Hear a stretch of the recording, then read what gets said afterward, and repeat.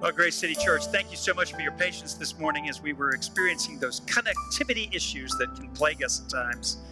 It's when you feel like, I've got no control over something, but here we go. And I want to, if you all at home would give a shout out to the crew that's here today. There are 10 of us here today, including the worship team that, by the way, I was content to let that just go on and on. What a great worship today, Paula and the team. Thank you so much. For the team behind the camera, though, to make it happen is no small thing. So just want to thank everybody here to make that happen today. It took a lot of perseverance to get online today, so I thank them. Hey, well, listen, we're going to celebrate communion today. I'm really looking forward to joining you at the Lord's table. Corey and I will be celebrating that with you and leading you through that later today. So if you at any point right now, go get your elements, and it can be wine, it can be grape juice, it can be bread, it can be crackers, it can be water, it can be any of those things. But go ahead, have your elements ready, and we'll celebrate the Lord's Supper in just a few minutes. It's also Women's History Month. Don't forget, tomorrow is International Women's Day, and just use this month to focus on half of the world's population, that we can learn and grow our understanding and our embrace that we can be one as men and women around this world. So take advantage of this month and the celebration going on. Let's pray, and we'll get started in today's really important and frankly challenging message in James chapter 4 today. Let's pray together. Lord, we're so grateful today that you have given us this moment. And the moment came late, but you are present. You are with us. You are never far away. You are near. We give you thanks, honor, and praise this morning because you are always here for us. We don't have to beg you to come near today and worship. You're here. We just have to turn around, face you, put our arms around you and say, thank you, Jesus. We thank you for the word that you wrote through your Apostle James, and we look forward to it. In Jesus' name, amen. Amen. Well, we're continuing this morning, church, with James' direction. Remember, we're on set, and James is our director. You see that chair perhaps behind me, or you've seen it, but James is our director. And today we're talking for the second week in a row about our dialogue, speech, words, our talk. And this is Learn Your Lines, Part 2. That's the title I'm working from today. James wants us to learn our lines. Now, last week in Part 1, we studied the theology of talk from James. Go back and see that if you haven't had a chance. And we saw that speech is a gift of God that is full of creation potential, but also fraught with destructive appetite because of our humanity. Now, we saw last week in light, especially in light of the 9th commandment, take a look at it on your screen, verse 16 of Exodus 20, that real community depends upon reliable truth-telling. So the 9th commandment says, thou shalt not bear false witness, because community depends upon reliable truth-telling. This is a prerequisite. It is no small thing, and it can be very hard to find these days. Our job, we learned last week, is to speak up without tearing down. So we call out utterances that bear false witness, but we call in those with whom we disagree in order to create, maintain, and sustain community. Now, this is hard. How do we speak up and yet not tear down? How do we speak up and build up? How do we call out deceit yet call in people? In Grace City, it's not simply a matter of good manners. If it was that easy, we'd get better at it. But we gut the gospel of its impact when we make Jesus too gentle, too polite, too patient. He frankly was rarely these. He was and is a perilous kind of alternative presence. He is prepared to name names when they do intentional damage to his beloved community. And he is loving, always loving sinners who are prepared to own their own sin. And in the end, he was reckoned an enemy of the state, and he was executed. And we're going to actually celebrate his journey to the cross through the Lord's Supper, his last supper before his execution. We're going to celebrate that today. And here's how Jesus led the way for us. He called, for instance, he called out the Pharisees for their religious hypocrisy. But he called in sinners who were despised by that same hypocrisy. Jesus called out Herod for evil political practice. He called out the financial injustice of the money changers, driving them out of the temple with a whip of all things. Yet he called in people to civil government. And you might say, well, Bob, Jesus can do those things. He's God after all, but we need to calm down. And I hear you. and I hear you, but among many things that's true about Jesus, Jesus means to be a model for how we live and how we talk. So keep this truth in your hip pocket for a minute. This is difficult, complex theology coming from James. This week, James brings us, Corey, to more practical theology around the angry dialogue that goes on pretty consistently among followers of Christ.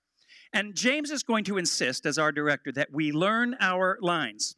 These are our heavenly lines, lines direct from God. Learn your lines so that we can play our part for the sake of the gospel on this side of heaven. And it's going to get uncomfortable for times. And as my brother Corey says, I hope we're still friends at the end today.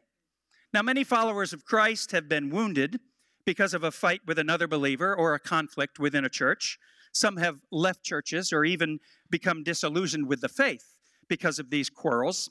But church, this is not new.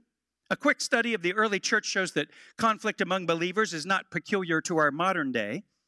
As a matter of fact, racism and class conflict appeared in the first churches, especially in the dimensions of privilege enjoyed by Jewish believers over the new Gentile converts. Now, James, in his book, is writing particularly to the scattered Jewish Christians, and he laments the class conflicts that were happening in the church. Corey addressed this a couple weeks ago in his sermon on partiality, and he was lamenting the partiality between those of higher rank and lower rank. James talks about work conflicts. This is coming in chapter 5, and Corey will have this in his sermon in the weeks to come, but where the rich are withholding the wages of the poor. And obviously there are personal conflicts that James talks about, even here in chapter 4, when he talks about how we tend to slander one another. And church, listen to me, many of Paul's letters, too, addressed contradictions and conflict in early congregations. He addressed the legalist zeal in Galatia that did so much damage. He talked about the cliques that formed around favorite teachers and even lawsuits that happened in the city of Corinth. In Philippi, as a matter of fact, Paul names names. He addresses a public fight between two members of the church in chapter 4. And don't forget this. This is really kind of fascinating and challenging to us. Paul in Galatians calls out Peter and frankly, indirectly, James, and you'll see this in Galatians chapter 2, he calls them out. Look at it on your screen, Galatians 2:11. Paul writes this, I opposed Peter to his face because he was clearly in the wrong. Well, imagine Paul posting that on Facebook today, right? I mean, it would cause this incredible stir about the conflict, but conflict existed even in the early church. At the same time he was calling out Peter and James, he was endorsing both to lead the church. He was calling out the error and calling in the people. So James, from the midst of the conflict himself, James addresses the church battles that we all experience. He addresses them head on in chapter 4 as it begins. He wants us to recognize how we go off script, and then he wants us to learn how to go on script and learn the lines that from the prompts of God. And you know, if you've ever been on a set of a theater production or a film, that there's a prompter off stage that is giving you lines when you forget. James is our prompter today, too. So first, let's examine what happens when we go off script. Off script is our first point. And James begins chapter 4, Corey, asking a very simple question. What causes fights and quarrels among you? And I was going to leave it there for a minute. Take a look at that on your screen. And I know some of you parents of young children are coming up with a list dozens of items long. You could easily say, well, what causes fights and quarrels is Chick-fil-A and who gets the last nugget. But James is talking not so much about our interpersonal experiences that we go through every day, but he's talking about the church. He's talking about followers of Christ. And some of you might want to type on your feed on YouTube today, so we only have YouTube today, type on your feed, preach Pastor James, because this is some of the most relevant commentary and theology that we can possibly get in our world today. It's so relevant. The internal conflict among followers of Christ continues, of course, to flow high and unabated in this season. So let's listen to Pastor James preach for a moment. And good preachers always bring context, don't they, Corey? They bring historical, biblical context. And his biblical background this week, James, is the 10th commandment. Last week, it was the 9th commandment. But the 10th commandment this week is at the center of the notes that he wants to give all of us. Directors give notes. He's giving us these notes. So look at the 10th commandment in Exodus 20, this time verse 17. And it begins this way, you shall not covet. And then there's a list, not meant to be all-inclusive, but rather explanatory and illustrative. But basically, the 10th commandment says, you shall not covet anything that belongs to your neighbor. So the grand finale of the 10 commandments, don't miss it, the grand finale is the forbiddance of covetousness. And James tells us that this is central to our conflict, the conflict among believers. Here it is. Take a look back at James again. Grace City, what causes fights and quarrels among you, he asks, and he goes right to this point that comes from the 10th commandment. Don't they come from your desires that battle within you? You desire, but do not have, so you kill. You covet, but you cannot get what you want, so you quarrel and you fight. You covet, he says, and this causes division.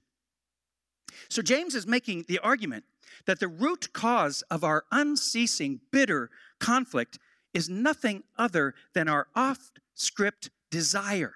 Off God's passions for us, off-script desire is the root of the evil that divides people. Hold on to this for a minute. James is basically setting before us a question, a fundamental question, whether our aim in life is to submit to the will of God on script, and then to be off script would be when we keep central gratifying our own desires. Are we going to submit to his will, or are we going to gratify our own desires? Now, Mary Lou, mostly we think of desire and covetousness in terms of materialism. We think of it as wanting things that other people have that we don't have.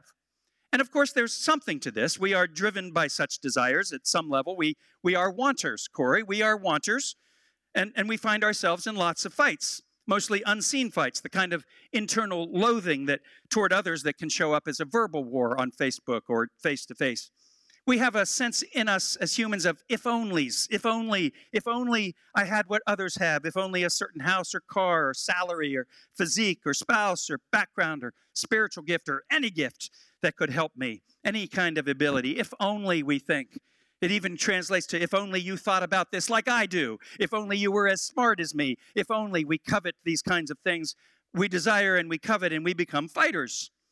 We fight with others, we fight with God because we are wanters, Lil. We want things that are off script in God's kingdom. Now I say this, and listen to me, Grace City Church, too many of us, many of us are relaxing too much in this portion of the message. Because you're thinking, well, that's not really me. I don't spend a lot of passion or time thinking about wishing for things that others have that I don't have. I mean, I'd be great if I won the lottery. That'd be great. I could use $1 billion. And I'd be good with $1 billion, Corey. I would. I'd be really good with $1 billion. I'd be better than Gates and Musk and Winfrey. I could do great things. But that being said, I don't spend a lot of energy there. It's just not a thing for me. So we too often at this portion in this time of James, we sigh and we thank God that we're not like most people, and we have this mostly under control, and we're good to move on, and let's have next week's sermon. But there's a corollary kind of desire going on here, Grace City, and we pay far too little attention to it, and it can be far more dangerous for many of us, and for the social construct, and for the community, for the very culture that we're building. It's sort of a camouflaged covetousness. I might call it reverse greed, Corey. Here's what I mean. Stay with me. One underexposed tendency for all of us, and I'm going to speak as a psychotherapist for a minute. One underexposed tendency for all of us, even in times of peace and calm, is that human beings who already enjoy a certain measure of power and privilege, we covet the status quo. When it's working for us, we covet it. We resist change that might impact our status. We'd rather stay in power than share power. We lean toward protecting our privilege more than working for others to enjoy that same privilege. We tend to hoard our place at the table in fear that by inviting you to the table, my place at the table might be threatened. We even go so far as to embracing deception to change or minimize or modify facts that don't look good for me, for my reputation, my legacy, or my history. We covet a good reputation at the expense of others if we need to. We see it expressed in community just this past week. There's all kinds of January 6th denial going on. It wasn't that bad. It wasn't those people. It was them. It was not us. This kind of denialism is to try to protect reputation. I even heard one politician speak this week, and he was celebrating. He said, we should rejoice that we're the country that freed the slaves, with no mention of the fact that we're the country that enslaved millions of Africans. Like, to celebrate, it's like the kidnapper goes before the judge and was caught and said, well, I set her free after I stole her. This kind of reverse greed is often more the challenge when it comes to followers of Christ in today's world. You see, envy is not only about wanting what others have. Envy both covets and hoards. Let me say that again. Don't miss it. Envy both covets and hoards. Socially, for instance, one reason that white privilege is a thing is because it's always been a thing and we've gotten used to it.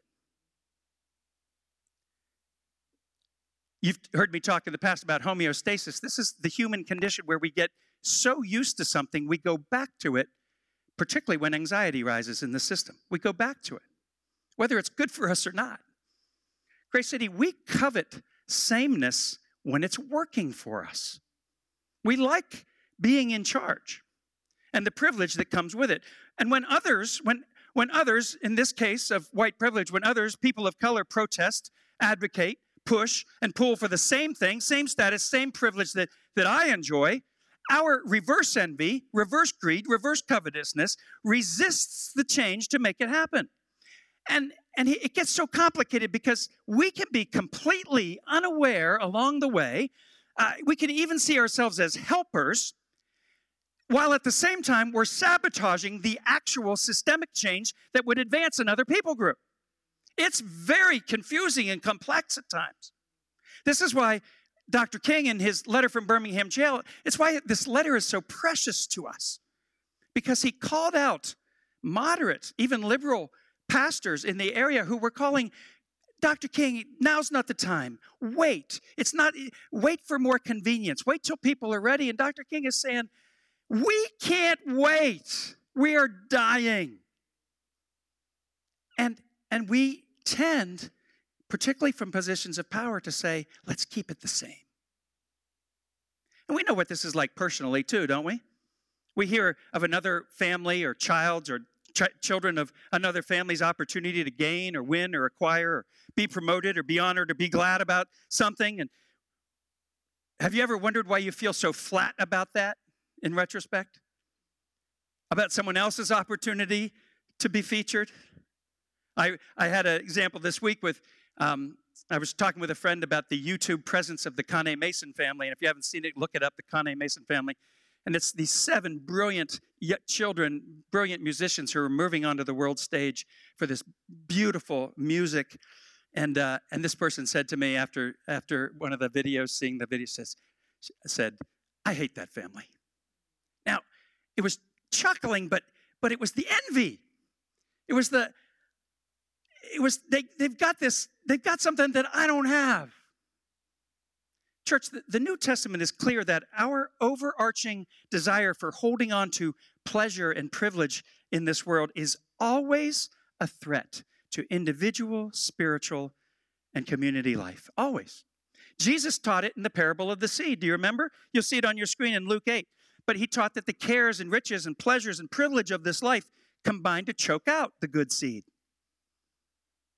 And Paul wrote that anyone can become a slave to passions and pleasures, and when they do, malice and envy enter into life. And you see that in Titus 3.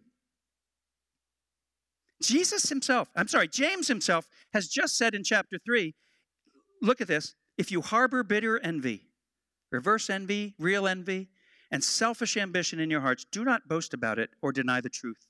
For where you have these, there you find disorder and every evil practice. Church, the scripture does not feature this so we might be kind and polite. It's actually so we might thrive. And this is something we all need to take to heart.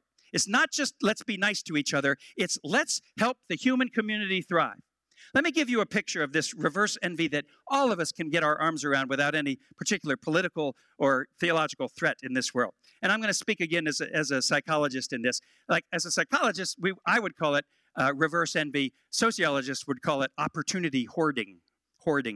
Now listen, remember, both envy both covets and hoards.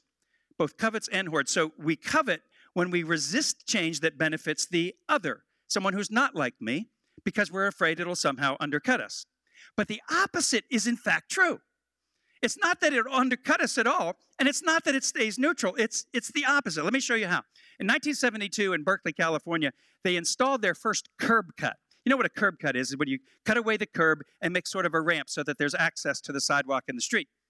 And this became the slab of concrete heard around the world, because this is one way that changed our country.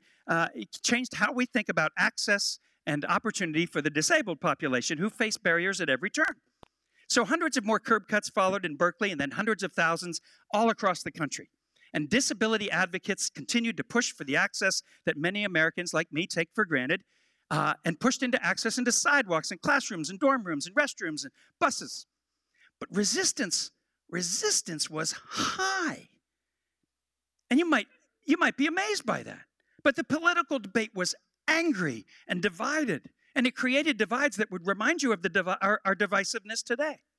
And then at last, on July 26, 1990, President Bush, George H.W. Bush, signed the Americans with Disabilities Act, and you know it as the ADA, which mandated changes to the built environment, including curb cuts.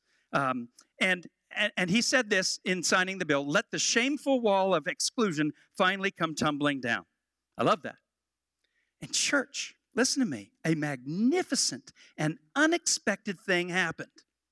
As that wall of exclusion came down, everybody benefited. Not only people in wheelchairs, but parents pushing strollers, headed straight for the curb cuts. So did workers leveraging carts, travelers wheeling luggage, runners and skateboarders, and so many more.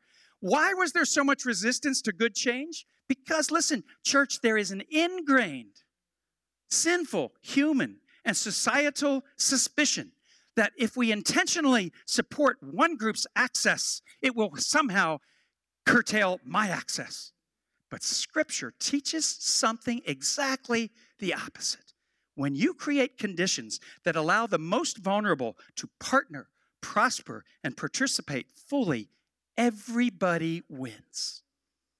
Proverbs 11 says, it's not on your screen, just stay with me. It says, Solomon writes, a generous person will prosper.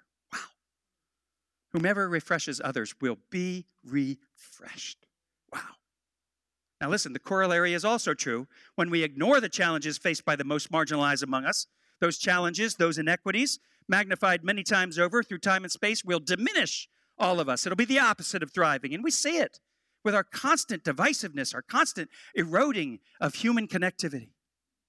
When that happens, everybody loses. But Jesus says, invest in the marginalized, everybody wins. All right, so how does this grow us and overcome our selfish desire that covets privilege and hoards privilege? And James says, stay with us. Stay on script. Stay on script.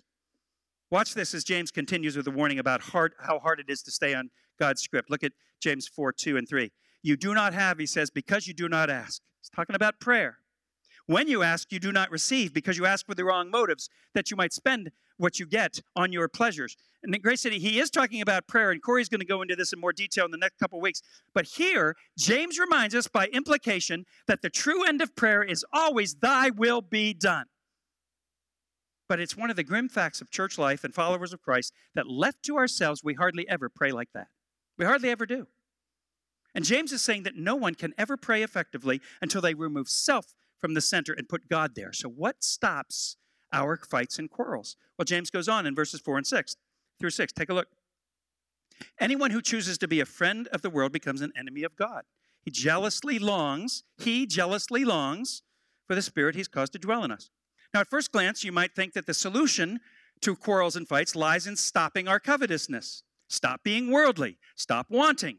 We think that if our hearts are desire-free, our lives will be conflict-free. And this might be theoretically true. And through the years, monks and various ascetics through the centuries have tried this with varying success. But this is not really the human condition. It's not a thing for human beings to not want. As a matter of fact, the scripture we just read, God himself, do you see it? Jealously desires, verse 5. And because we're created in God's image, we desire too. We cannot not desire. There's no off switch. We can't power down our desires. The issue becomes not stopping it, but replacing our desires with godly desires. It's not stopping it. It's not erasing them. And it says at the end there in verse 6, he gives grace to do this. So we press in deeper with James as he prompts us to get on script. Look at verses 7 to 10. Submit. I won't read all of it, but a little bit. You see it. Submit yourselves then to God. Come near to God. He'll come near to you. Wash your hands, you sinners. Purify your hearts. This is great preparation for the Lord's table, by the way. He goes on, grieve, mourn, wail. Change your laughter to mourning, your joy to gloom. Humble yourselves before the Lord, and he'll lift you up. There's a trade going on here, a trade-in of desires. Do you see it? James wants us to trade our desires and surrender to God's. And this is so hard. It's grievous. It causes grief. What replaces our covetousness and stops our fights, church, is our proximity to God. Come near to God, and he'll come near to you. What supplants our fights is our wanting who he is. What displaces our battles is our wanting to be like Jesus. The solution to our conflicts is not stopping our desire. The solution is to be awakened to new desires that reflect heaven. It's to get on script with the kingdom on earth as it is in heaven. This prayer of Jesus is so important that we begin to mirror on earth what we know to be true in heaven, where we're all headed. Listen, Grace City, James tells us here that God's presence is guaranteed when we take ownership of our sin, where our souls are broken, washed in humility, refocused toward God. For example, people ask me quite often, why do you talk about race and gender and class so much, Bob? Why is it in your sermons? And I say, it's because this is where I have to own my stuff. This is the house I live in. This is the table I sit at. This is the legacy I have. And to own the sinful parts of that is my job as a follower of Christ. So that's why I talk about it. James says two things are required to own our sin and go on script with God. And this will take us to the table. In his call for godly sorrow, did you see it in the scripture? Grieve, mourn, and wail. James is simply going back to Jesus' words. Blessed are those who mourn, for they shall be comforted. That's in Matthew 5:4. You see it on your screen. Don't read into this something James is not saying. He's not denying the joy of the Christian life. You all know me. I got plenty of joy in the Christian life. But he is pleading for us to surrender to the new reality, to the understanding that without the grace of God, without the cross of Christ, without the table we're heading to, we are lost without that. And there is great grief there, Corey, to surrender to the fact that on our own, by ourselves, we can never come close to God because of our sin. There's grief there. We love to think, I got this down, I can do this. To give that up, to surrender that, grieve, mourn, and wail, James says. And then finally, his call for godly humility is related to this. Don't miss it. He says, humble yourselves before the Lord and he'll lift you up. James is once again the systematic theologian reminding us of the biblical mandate that only the humble will know the blessings of God. And we live in a world that is saying humility is overrated. Lift up yourself, feature yourself, never apologize. It's the opposite of the gospel message. We see it most beautifully, perhaps, expressed in Psalm 51. Take a look. One of my favorite Psalms from the time I met the Lord at 14 years old. My sacrifice, God, is a broken spirit, broken and contrite heart. You, God, will not despise. Jesus himself repeatedly declared, look at Luke 14, for instance, that the one who humbles themselves alone will be exalted. So with Jesus firmly in mind, I'm going to invite the worship team to come back up as we prepare to celebrate the Lord's Supper together. If you haven't gotten your elements, now's a good time to do it. And as we come to the table, Corey and I will meet you there in just a minute. But listen, the follower of Christ must come with humility. But church, this humility that James is calling us to, it gives us relentless courage because of the cross of Christ. Isn't that amazing? That humility actually gives us incredible, deep, profound courage. Grace City, when we finally understand our essential helplessness, then we understand the script, the lines that we must learn and never forget. God's script. Our words, our talk, our speech is all about the body and blood of Jesus. All of our human dialogue is at its best under the cross of Christ. That's where our lines lie. That's where the better word lies. And after we celebrate the Lord's Supper, stay on for worship because we're going to sing a song called Better Word that for many of you will be new. The Better Word. So let's go to the table. We'll meet you there in just a few seconds.